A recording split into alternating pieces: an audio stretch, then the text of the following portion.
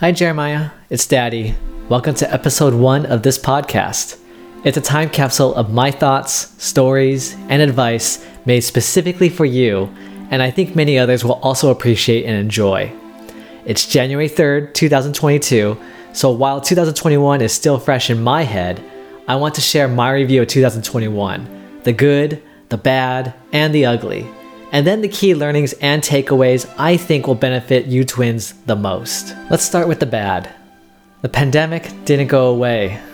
Even though it caused a global lockdown in 2020, the sad reality is that when it comes to lifestyle, nothing really has changed. People are still getting sick, and worse, more variants of the virus are out there. The latest is Omicron. Our way of life of isolation, wearing masks, taking extra cautious social distancing steps when we are bold enough to see friends and family, all of this continues from 2020. Now for the ugly. The pandemic does not bring out the best in our world. Many folks are struggling financially. Several jobs that require a physical in-person presence are on hold indefinitely, and the government, for better or for worse, has implemented major restrictions where these folks, especially airlines, restaurants, and retail businesses, they cannot make as much money as they could during pre-pandemic times due to these regulations. Crime also seems to be at an all-time high. We hear a lot of that in nearby San Francisco, where you really can't have anything valuable in your car. People are breaking car windows just to see if anything is worth stealing. What hits home for our family is that anti-Asian sentiment and physical attacks on Asians are still happening. With so much anger out there, ignorant people are blaming the Chinese or anyone who looks Chinese for COVID. Krav Maga training has taught me to be more aware of my surroundings and be ready for potential attackers, and I'm thankful for that teaching, but it's a sad reality to be on guard outside our home. The motto by Harry Potter's Mad-Eye Moody pops up in my mind: constant vigilance. Simply because I dread the idea of someone harming you two and mommy when I'm not around. And I admit, I spend too much energy in thinking about this topic, which can be exhausting and a distraction. Anyway, that's the bad and the ugly for 2021. There's a key learning from all this, but I want to transition to the good stuff first. Your mommy and I celebrated our 15th anniversary in September. Woohoo! I think faith, humor, and having such a wonderful support network of mentors, role models, and friends are the biggest reasons why I feel our marriage continues to be strong. While these have been the best 15 years of my life, some years have been truly painful when loved ones pass away, career paths don't go as planned, and some things that are just out of our control. I'm so fortunate your mommy has been there with me every step of the way, and this 15-year milestone reminds me to persevere and be the best husband I can be to mommy. Second, I'm really enjoying work. For the past 2 years, I've been leading internal communications at Intercom. I just want to share that some folks at work have truly been there for me, especially when I felt most vulnerable in light of the racism happening around us. Several friends in and out of work have been vocal, and it feels really good to know that others have my back. They don't tolerate hatred and disrespect. A bunch of us at Intercom banded together, and we co-founded Intercom's Asian Employee Resource Group. It's called InterAsians. That's spelled INTER capital A, lowercase z, capital N, and lowercase s. InterAsians. It's a throwback on how Asian Americans used to type words with lots of uppercase and lowercase letters. It's really silly, but we thought it was fun when we created the name. One thing that's really cool is that Intercom granted every employee resource group $10,000 to spend on anything we want when it comes to supporting our mission. For InterAsians, it's all about elevating Asian culture and people. And with this money, we fundraised and executed campaigns for Asian American communities impacted by COVID-19. We also invited internal and external guest speakers to share their stories. They talked about their careers, how they jump-started their businesses, and what life was like for them growing up.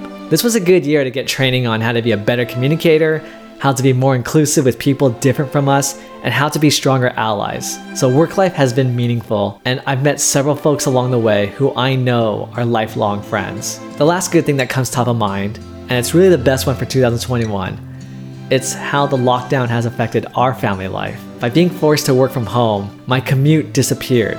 Because we live in the East Bay, The commute to San Francisco would normally take me 1 to 1.5 hours each way. So I've saved 3 hours a day with this lockdown. And this extra time, I calculate to be the equivalent of over 30 days of actual commute time for the entire year of 2021. And this flexibility has really opened doors for us. If there ever was a pandemic to occur in our lifetime, this is the best time for our family. Mainly because you twins love to hang out with mommy and daddy.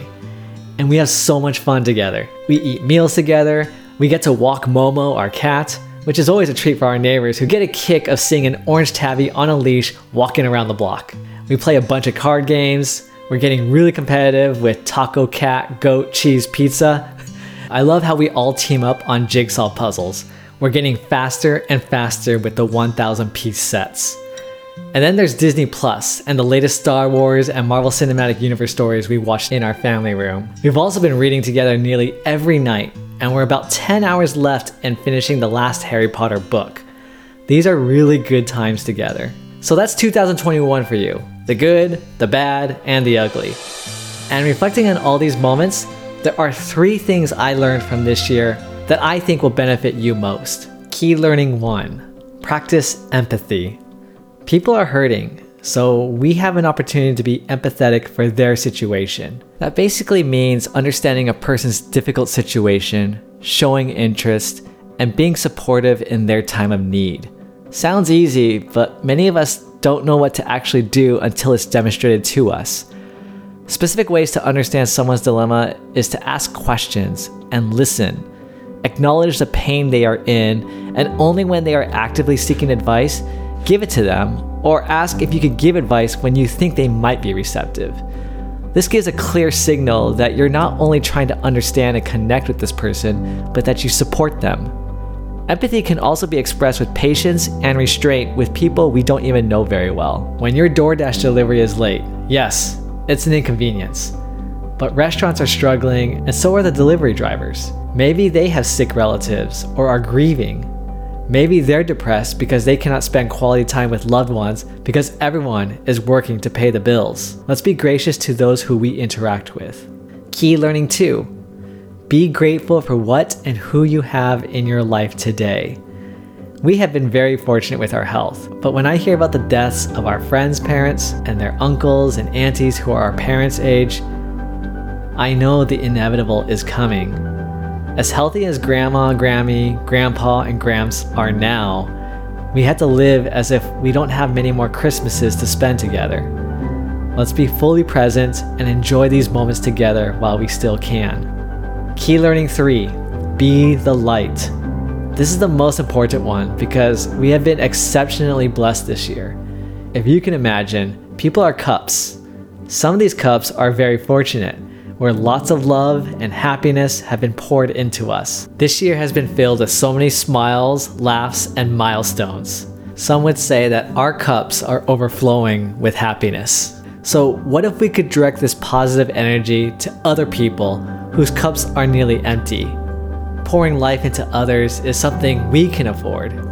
And selfishly, it feels really good when you can help someone who wants to be helped. By the way, I stole this idea from your Auntie Diana and Uncle Mark, where your oldest cousin Tyler graphically designed this sign that says, "Be the light." And I think it means much more to me today than before. At Intercom, my goal for the year was to be the light for fellow Asians and our allies by organizing and hosting events that bring us all closer together. I imagine someday you too will have a similar opportunity, whether it's at school, at work, at church, or in our neighborhood, and I'm excited to see you both shine. So with these 3 key learnings from 2021, I hope they make you think, Jeremy and Maya. Talk to you soon, and I love you.